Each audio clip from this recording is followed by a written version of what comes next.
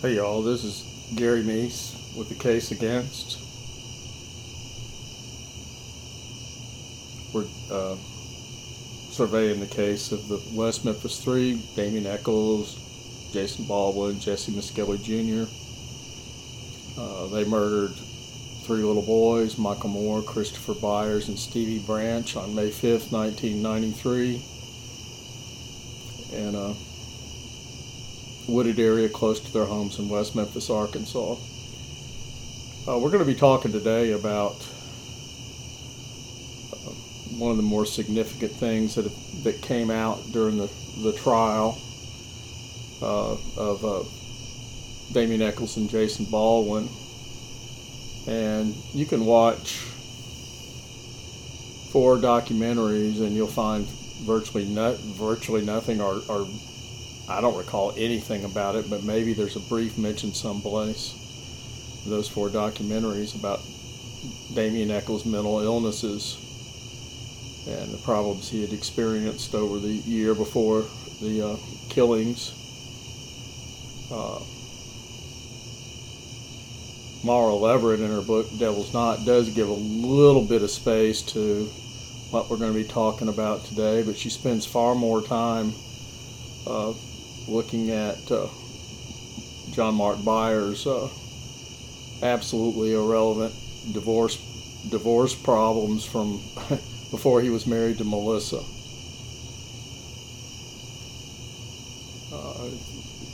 Just part of a unethical, irresponsible, downright stupid smear job on her part. Anyway, this is from my book, Where the Monsters Go. I have another book in a 2-volume set. The first volume is called Blood on Black, and I have a combined, revised, condensed version called The Case Against the West Memphis 3 Killers. All 3 books are available on Amazon in Kindle and in print format.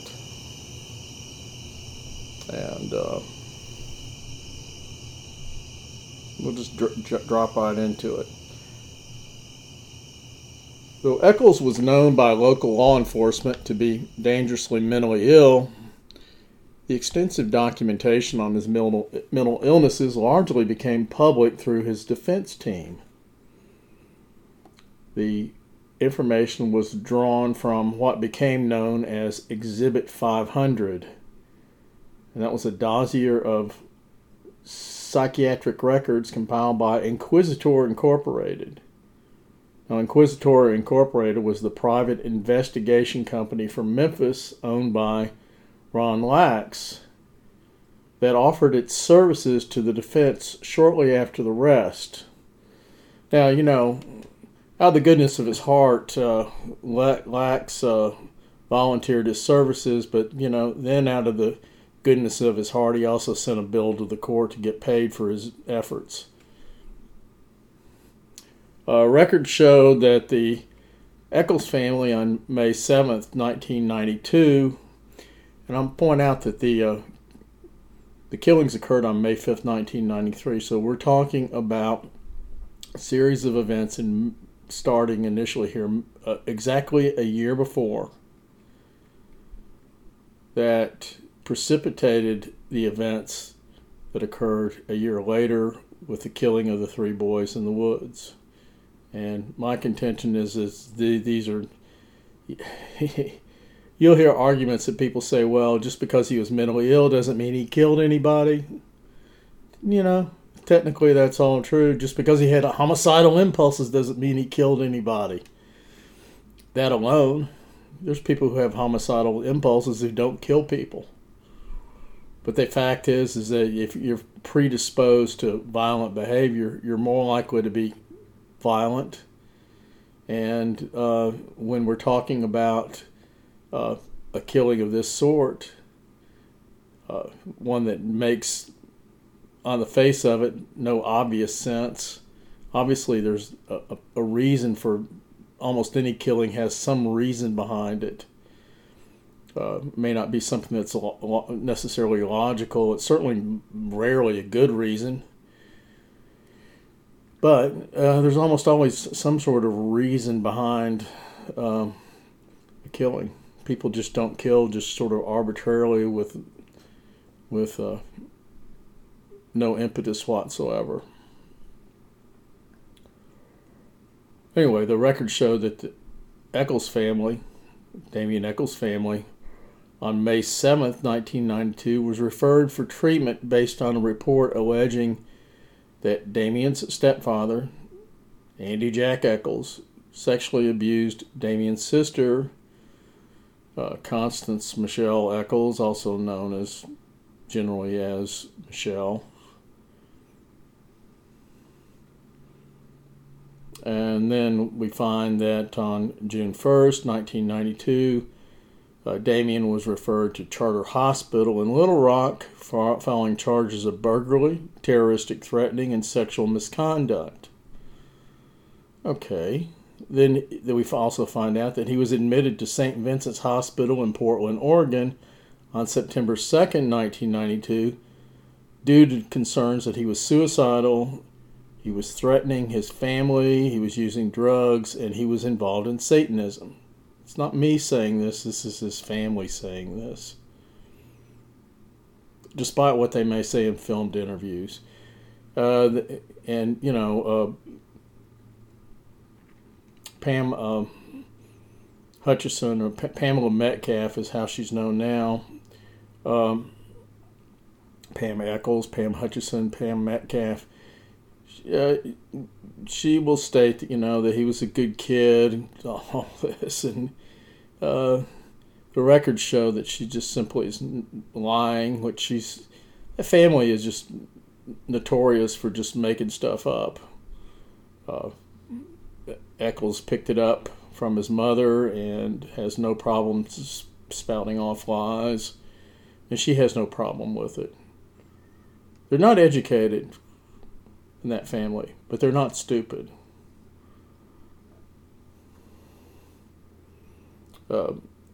After his trip to St. Vincent's in Portland, he was sent back to Arkansas because his family did not want him to live with them.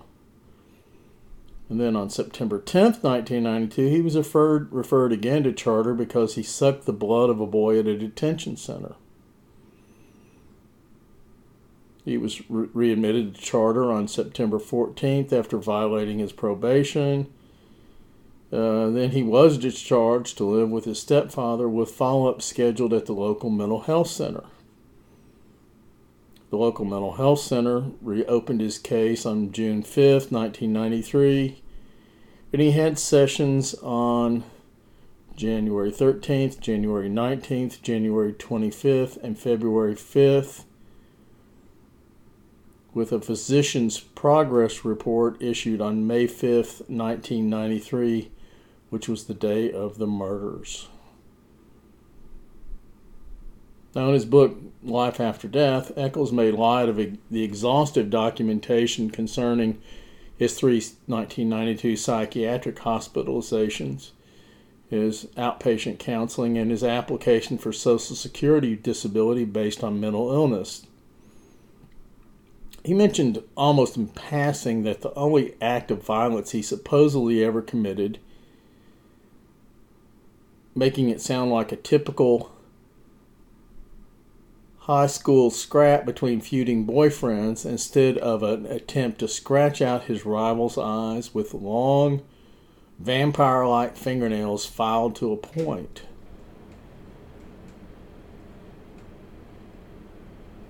Now, you know, Echols has serious credibility problems. He, for example, in an autobiography with several chapters devoted to the alleged horrors of the Arkansas prison system, and I'm sure it's not a great place to be, Echols made no mention of his allegations that he was raped by Mark Edward Gardner, another death row inmate who has since been executed. Echols has claimed he was raped and repeatedly beaten by guards. Investigation of those allegations came up empty. And, you know, and concerning the Gardner allegations, he's never asked about that. He hasn't brought it up in a long time. And apparently this was some sort of scheme he had concocted to embarrass the officials in Arkansas by claiming that by removing this, that they were able to have this sexual relationship and by taking out a block of concrete between their walls. It's not really clear how Echols could be raped when there was a concrete wall between them with only a cement block out. I mean, it's not as if the guy was going to reach around and, well, let's stay away from reach arounds in this context, but the guy was going to somehow get a hold of him and, rape him. In other words, there had to have been some sort of consensual element to this, however much fear he was put into.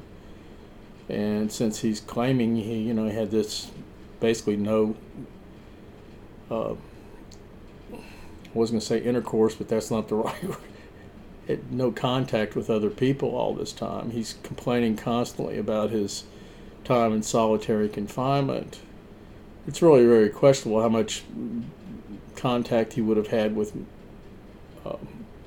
Mark Gardner. Now, concerning the mental health files, Echols told a whopper of a lie to Brian Tallarico for HollywoodChicago.com, which was published on January 15th, 2013. Echols says Jason's lawyers, their entire agenda was to make me look as guilty as possible, thinking somehow it was going to help him. The number one thing that people quote is Exhibit 500, a mental health report that comes from the fact that one day Jason's attorneys contacted me and said they had this idea that would be really helpful and great. I was naive. It was years ago. Okay, sure, let's do it.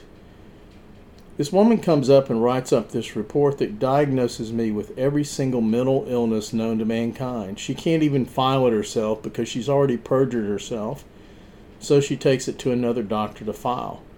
The number one piece of evidence that people use to try and hurt me wasn't even filed by the state. It was filed by Jason Baldwin's attorneys. Okay, that's probably back when Jason and Damien weren't really getting along too well, and there's some of the allegations are flying back and forth. All the evidence shows that everything that Echols said in that statement is a lie. Baldwin's attorneys were advocates for Baldwin, agreed, and they weren't happy with their case being attached to Damien Echols' case, agreed. But in point of fact, they did very little to try to do anything except just simply take the heat as much as possible off Jason Baldwin. There would have been no benefit to them to try to make Damien look guilty at the expense of to somehow benefit their own client, because the guiltier Damien looked, the guiltier Jason looked.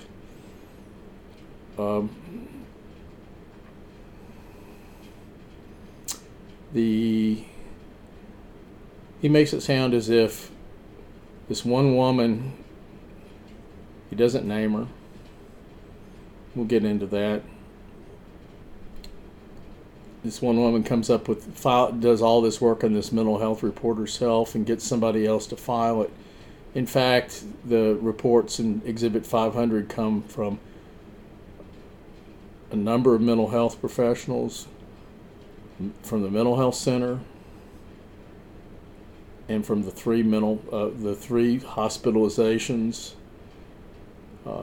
There's no way that a single person from Inquisitor was going to make this up and have it pass muster. The whole allegation's ridiculous, and it's very typical of Echols to make up this kind of outrageous lie, and everybody just lets it roll over and say, oh, well, yeah, okay, whatever you say, Damien. Now, it's true that the number one piece of evidence after he'd been convicted wasn't filed by the state, but it was offered up by Damien Echols' defense team. This was an unforced error. Echols' own people got this into the record. Just a brief note that aside, sometimes Echols says that his love of Aleister Crowley is what convicted him, and sometimes it's this mental health record.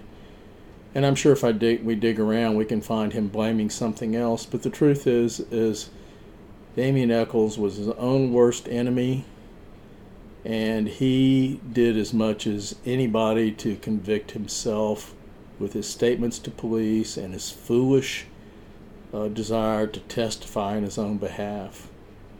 He made himself look very, very guilty in both those instances. But he was arrogant, mentally ill.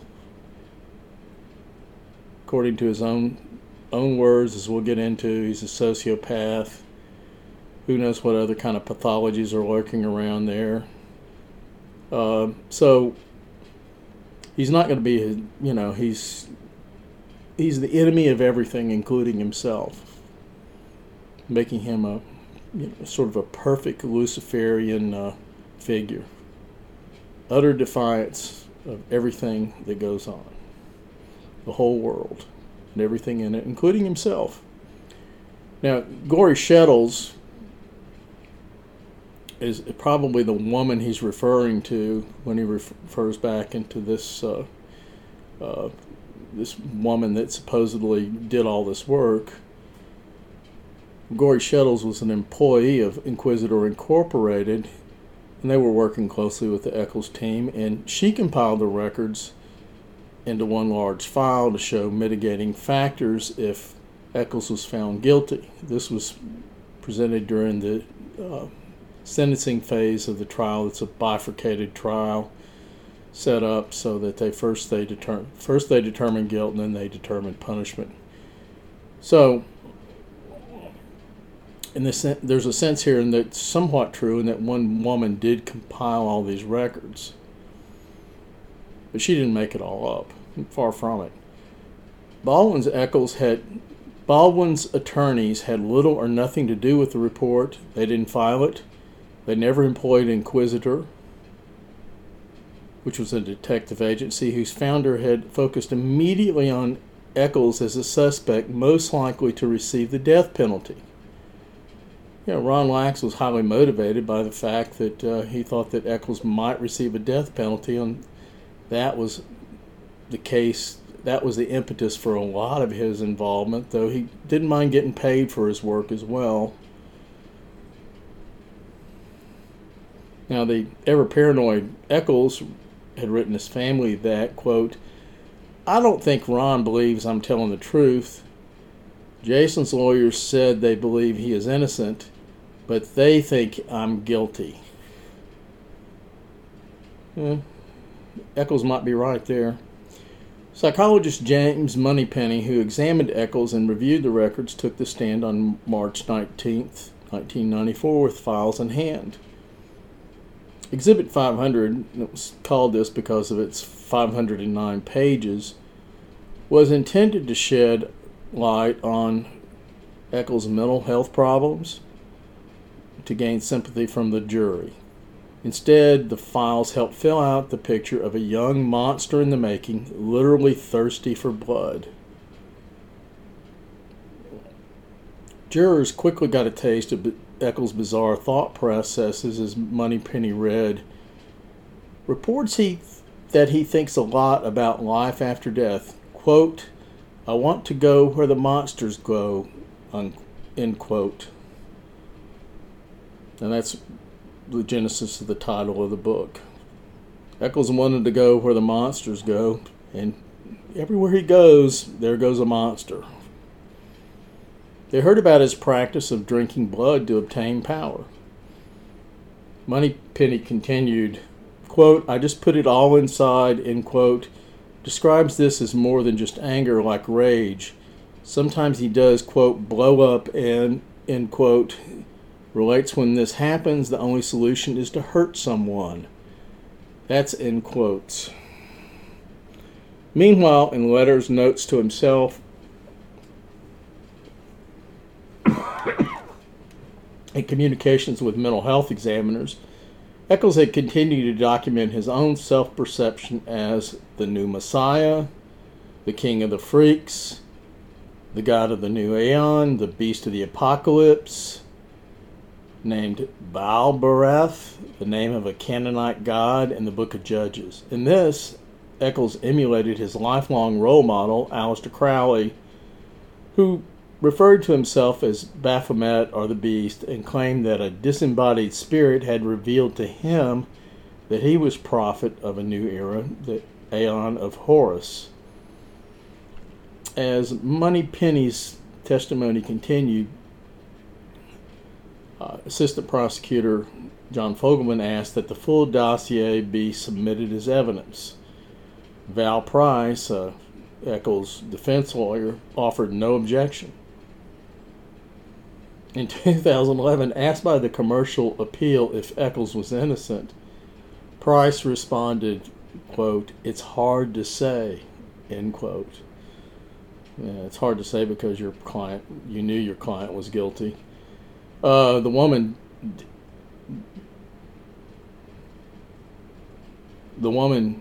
that Echols mentioned, this single woman that compiled all this, did not diagnose with Echols with, quote, every single mental illness known to mankind.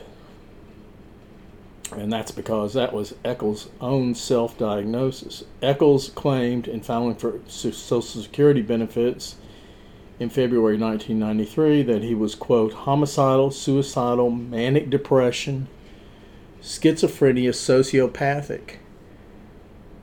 He told a Social Security employee that he was a sociopath. No, there's much more to the Exhibit 500. And we get into that elsewhere in the book, but that's it for right now. How many minutes am I into this? 22 minutes. I'm going to go on and read some more and talk about this. And this will be a chapter called, I heard Damien say, I killed the 3 little boys, and before I turn myself in, I'm going to kill 2 more, and I already had 1 picked out. Besides confessing to acquaintances, Damien Echols was heard publicly bragging about killing the 3 boys. The incident at a softball field in West Memphis was described by 2 girls who testified against him. Echols told a Jonesboro, Arkansas newspaper in a series of interviews in 2010 that their testimony was key to the prosecution. In other words, here's another key to the prosecution. You know, there were a number of things that were important to the prosecution, and as we've already mentioned, but you know, it's not as if they had, people say no evidence. Well, they had evidence. They weren't convicted on no evidence. They weren't even convicted on no physical evidence, which is what you'll often hear. Very little physical evidence, yes. Not really particularly strong physical evidence. That's true. Nobody was going to get convicted on physical evidence in this case unless they somehow came up with an amazing DNA match of some sort. And it did not happen. And despite what Bob Ruff says, it's not going to happen. Anyway, Baldwin's girlfriend, Heather Dawn Clyatt, was at the scene of this public bragging, and in a 2008 affidavit explained the circumstances. She said, I was playing in a softball game on the day that Damien Echols showed up with Jason, and some of the kids in the crowd at the game started shouting at Damien. They were saying things to him about having killed kids, and he was saying things back to the people in the crowd. It was typical of Damien, and it was clear to me that he was calling attention to himself. Since I knew I had been on the phone with him the night of the killings, I did not believe that he had anything to do with the situation. Now, just as an aside, her statements about the phone calls on May 5th, 1993 to Damien, even in those phone calls, she offers no alibi to the alleged phone calls, offers no alibi to Damien. She's talking about, she actually makes it easier for Damien to have been on the side of the road at 9:30 p.m. when the Hollingsworth clan drove by and saw him at 9:30, because she said that the phone call that she made with Jennifer Bearden was probably after 10. In other words, it was much later. He had time to get home and then make these phone calls. So if no statement from Heather Client ever helped Damien Echols. The truth is most of it made him look more guilty, but she was not perceptive enough to see that. I will say that, I contacted Heather Client. I contacted a number of people for comments about this case. Rarely got anything back. Heather Client threatened to sue me and said she's going to stop publication, etc., etc. And the truth is all I've ever done was just quote what's in the public record, court file. She has no basis for filing a suit, and the fact that she says these utterly ridiculous things is, too bad. You shouldn't have said them. Heather Client added, I was surprised when I later found out that some girls who I knew were at the game claimed Damien had said something about having killed children, or words to that effect. The girls who reported these things did not know either Damien or Jason the way I knew them. Now, Client didn't deny that Echols made incriminating statements. She confirms that Echols was saying things back to people in the crowd. Now, just what were those things? She doesn't say.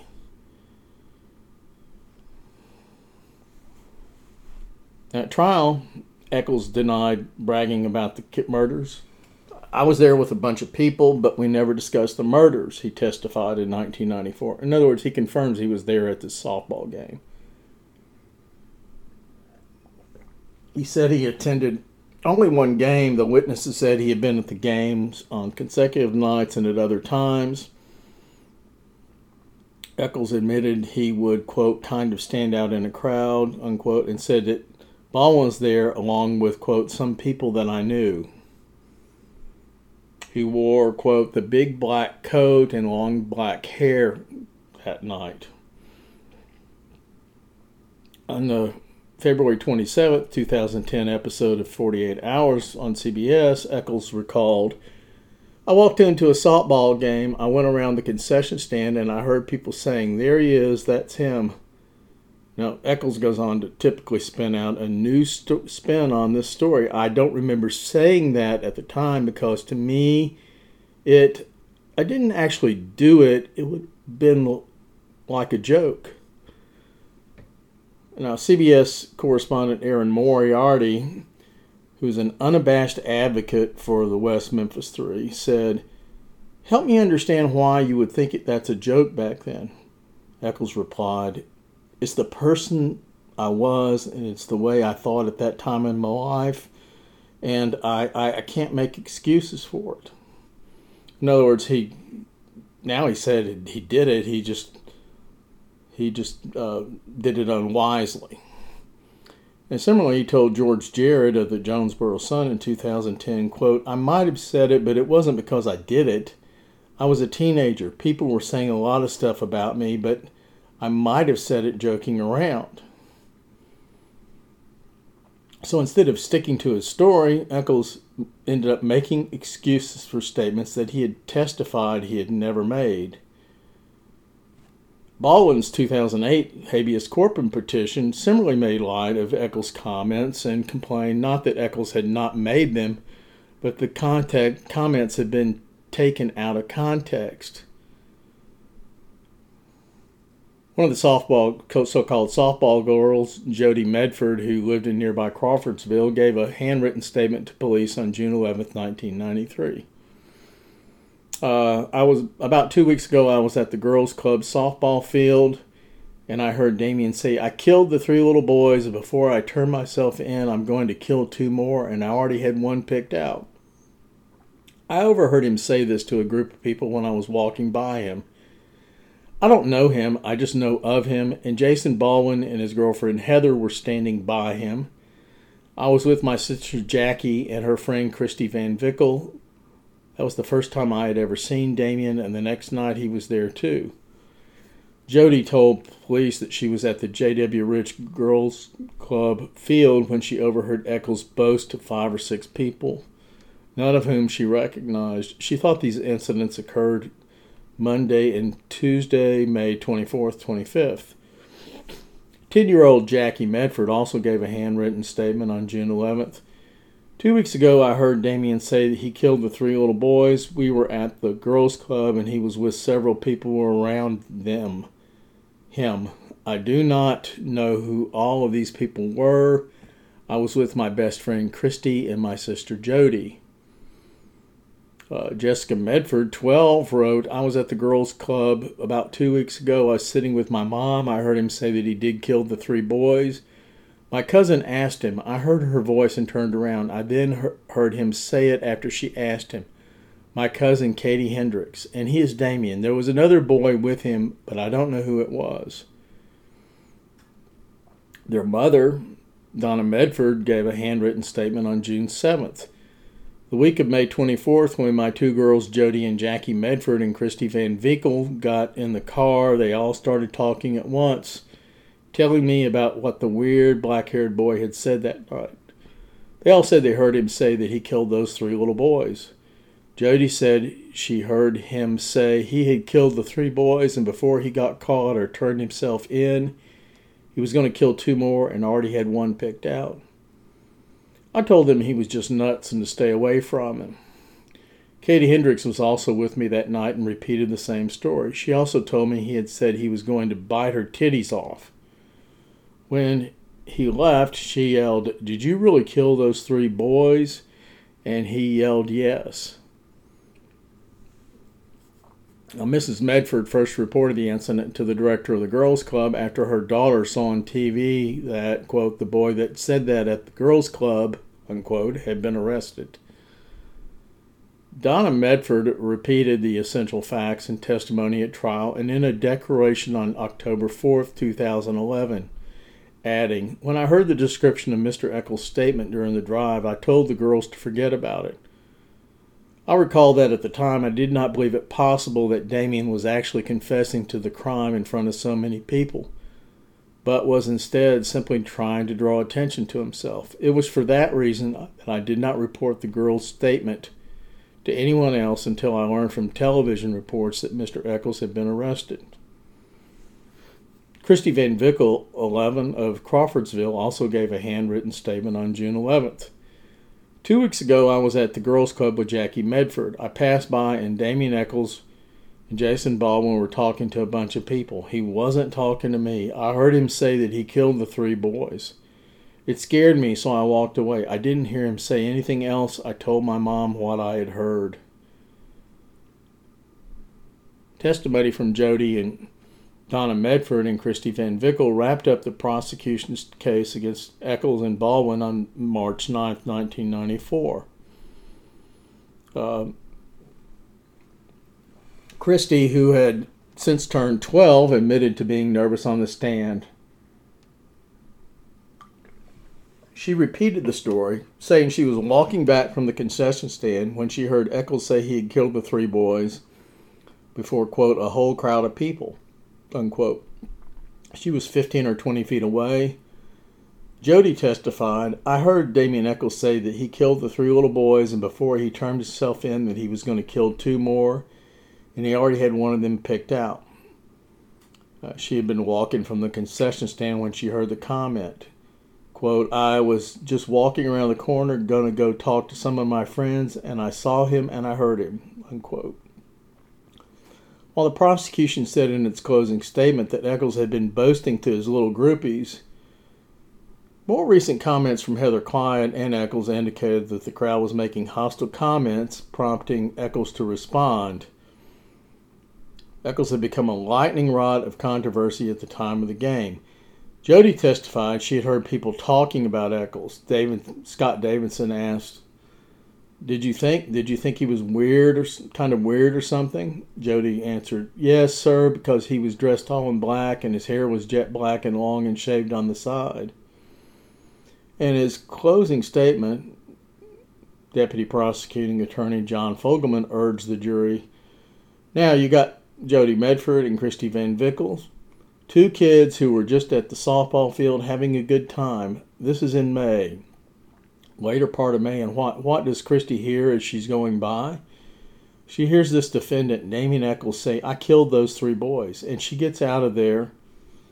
Jody, who's walking in a different area, hears him say the first part, just like Christy did, and then she hears him say, and I'm going to kill two more before I turn myself in, and I've already got one picked out. But this defendant says this, and you might ask yourself, well, now wait a minute. We've got a crime scene that's clean. The killers were very meticulous about removing any evidence, hiding the bicycles, hiding the clothes, hiding the bodies. Why would he stand out there and tell everybody? Well, number one, who was he telling? He was telling the group of 6 or 7 of his little groupies that followed him around. Remember, he says he dresses that way and everything to keep people away from him. But everywhere you look, he's got little groupies hanging around him now, and you say, well, still, why would he say that? Well, remember when Mr. Davis was examining him about this manic-depressive situation? And in the manic phase, you feel invincible. Nobody can touch you. I submit, ladies and gentlemen, that in that manic phase, feeling invincible, he didn't care what he said. Why? He'd already been questioned by the police 2 or 3 times. They couldn't touch him.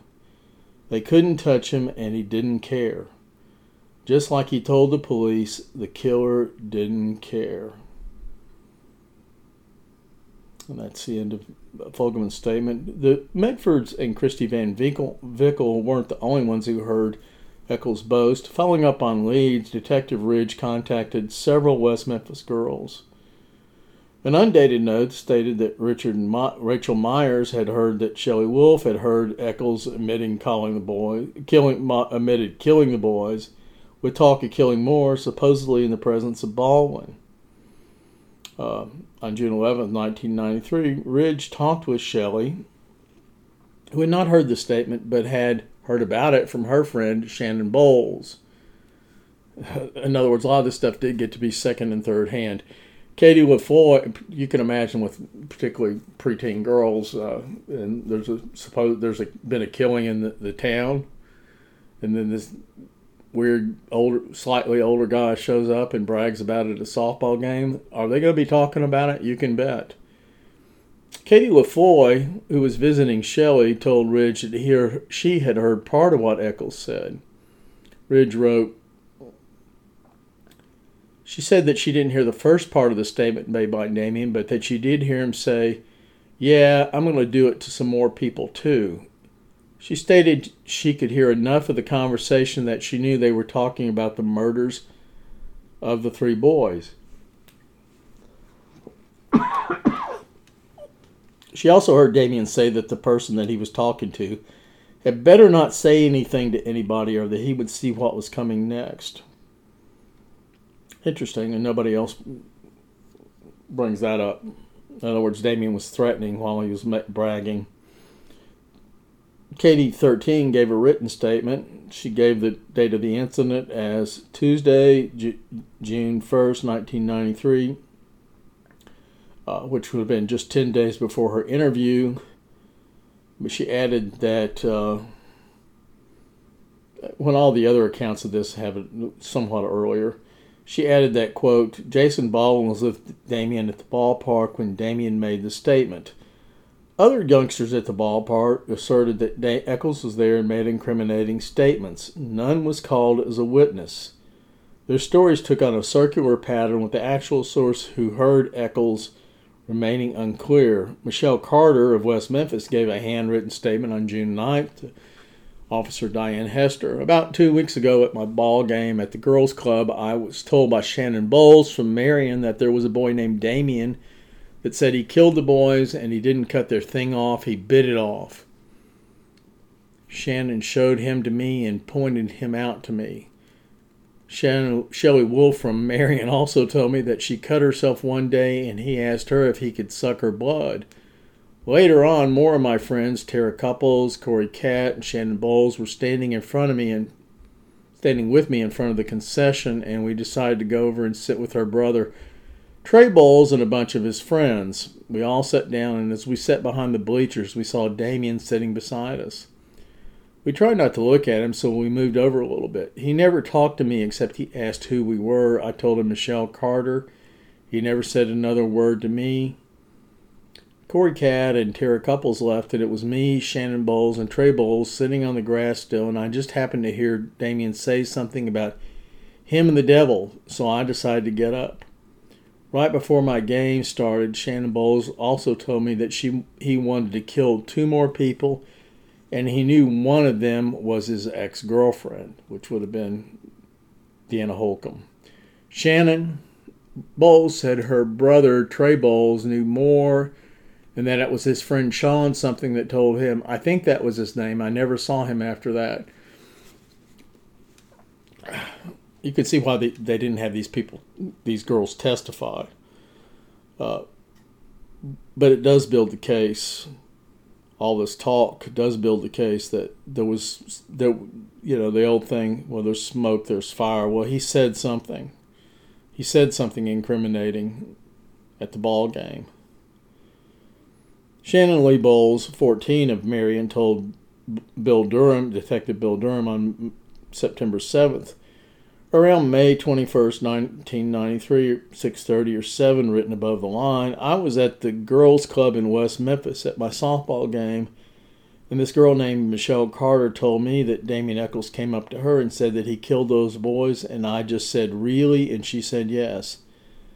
Then I got questioned by my Aunt Diane. Then she called Michelle, and Michelle called me and asked me if I was questioned. Then I was never called or talked to by the police. Since then, September 7th, 1993, I was questioned again. Shannon gave Michelle as the source of the statement, while Michelle cited Shannon as the source. Shannon's brother, John Dudley Trey Bowles III, 15, also gave a handwritten statement. Around the last of May, I was over at my friend's house in Belvedere. His name was David Smith, and a guy named Shannon Way came over. We just got through watching the news about the killings, and Shannon Way said he had heard Damien Echols bragging about killing those 3 boys, and that was around 5:30 in the afternoon. Then we went to the girls' club at 6, and we see Damien and Jason Baldwin up there. If Trey had more knowledge about what transpired, it was not in his statement. In the rebuttal portion of the Echols Baldwin trial, Peggy Simmons, director for the J.W. Rich Girls Club, which is a youth association for young girls in West Memphis, testified that she saw Echols at the ball field on at least 3 occasions, rebuffing his claim that he only attended 1 game. She said she saw Echols and Baldwin and Miskelly there, and Miskelly suddenly pops up in this too on May 27th, and Echols and Baldwin again on May 28th, and Echols and Baldwin again on June 1st, which would have been the day following Memorial Day. Simmons eventually testified to seeing Echols at the field 4 times, the last being on June 3rd, which was the night he was arrested. And to be clear, they were arrested later in the evening, so yeah, he could have been at the ball field. I don't know if he was there. I think this is the only instance where this comes up, and it's not highly relevant where he went the day of June 3rd, but she's the adult, she's the director, and she has no incentive to lie on this. She never saw Damien Echols. All she had to do was say, I just never saw him. Instead, she says she saw him there 4 times, which doesn't. It seems credible. The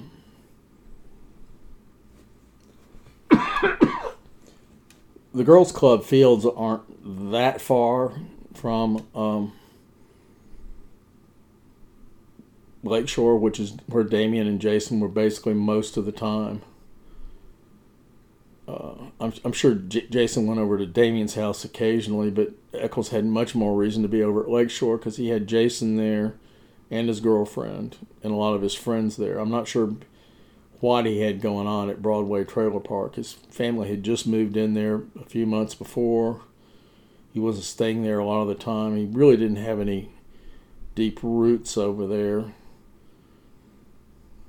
I don't know what the demographics of that neighborhood were at that time, but it's almost exclusively black now. In a June note for investigators, Simmons wrote, did I say this right? In a June 8th note for investigators, Simmons wrote, quote, the mother of Jackie Medford approached me and told me that Damien had been up there bragging about killing the 3 boys, and that he was going to kill 2 more and already had 1 staked out. Jackie Medford was standing by her mother when she was telling me this. She had been alerted to Echols and Baldwin by the girls. They were coming in the game. I stayed out there with the girls because they were scared, testified Simmons. Now, David Pike, a vice president at the Bank of West Memphis, gave a handwritten statement on June 8th. On June 3rd, 1993, I was at the J.W. Rich Girls Club about 7:15 and ejected 3 white males for causing a disturbance. 2 teenage boys were fighting and I asked them to leave. The 3rd teenager began to protest my asking them to leave, and I also asked him to leave the property. I was told his last name was Echols. When pictures appeared in the Evening Times, it resembled the boy I ejected the night before. One girl on my ball team, Julian Duncan, daughter of Sherry and John, not Duncan, but Deacon, daughter of Sherry and John Deacon, was said to have heard the boy make a remark concerning something he did and that he was going to hurt someone again. See, this keeps coming up over and over, and of course it's often, not always secondhand. The Medford girls heard this, and Christy Van Vickle did, but other girls heard about it. Are they also on June 8th? Officers talked to Sherry Deacon, mother of Julian Deacon, who was 8, and Jenny Deacon, who was 13. Jenny Deacon stated that on June 1st, on a Tuesday evening, that she was at the J.W. Ridge Club. She was at the J.W. Ridge Girls Club, and that she saw a guy they called Damien up there, the one who had been arrested, and that she was told by her friend Rachel Myers, 14 years old, that Rachel Myers had overheard Damien brag about killing the 3 little boys and wanted to kill 2 more. And that was the only information she knew. Mother Sherry Lynn Deacon stated that her daughter Jenny Deacon came home after the game and told her this. Jenny Deacon had no first-hand knowledge of Echols' statement. According to the book Devil's Knot, investigators for the defense told Echols about the softball girls prior to the trial. He had, quote, admitted that prior to his arrest, he had made remarks to various persons when asked about the murders that might be misconstrued. He stated he did not make any remarks in a serious nature, although some of his comments could have been misconstrued. When lead investigator Ron Lax attempted to talk to Echols about those remarks, according to Devil's Knot, he does not answer, but merely sits there and stares. And the bottom line with all this is obviously Damien Echols made these incriminating statements, which really amount to confessions at this softball game and the interim between the murders and his arrest. if you want to draw the conclusion that he's just a foolish youth, foolishly bragging about being involved in some killings, but he really wasn't, and he didn't mean it, and he's just trying to get a response, either get some attention, or he's speaking in anger, or whatever the various motivations involved. He may have been stating it as a point of pride. I wouldn't put it past him. However you want to cast any of that and spin any of that, the fact is he made these statements. They were incriminating. They amounted to confessions. They were at trial. They were brought forth at trial, and they helped convict Damien Echols. Not the best evidence in the world, but evidence. And evidence he brought on by himself because he couldn't stop himself from taking pride in his so-called accomplishments of killing 3 innocent little boys. And of course he lies about it afterwards.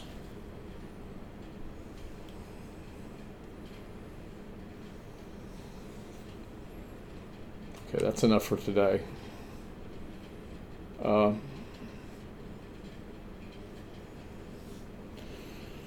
Hope everyone stays well. Still got the coronavirus going around. A lot of other things going on in the world, but I'm not going to be making any remarks about any of that on this podcast. I'm trying to stick to the subject involved. I'll talk to you again soon.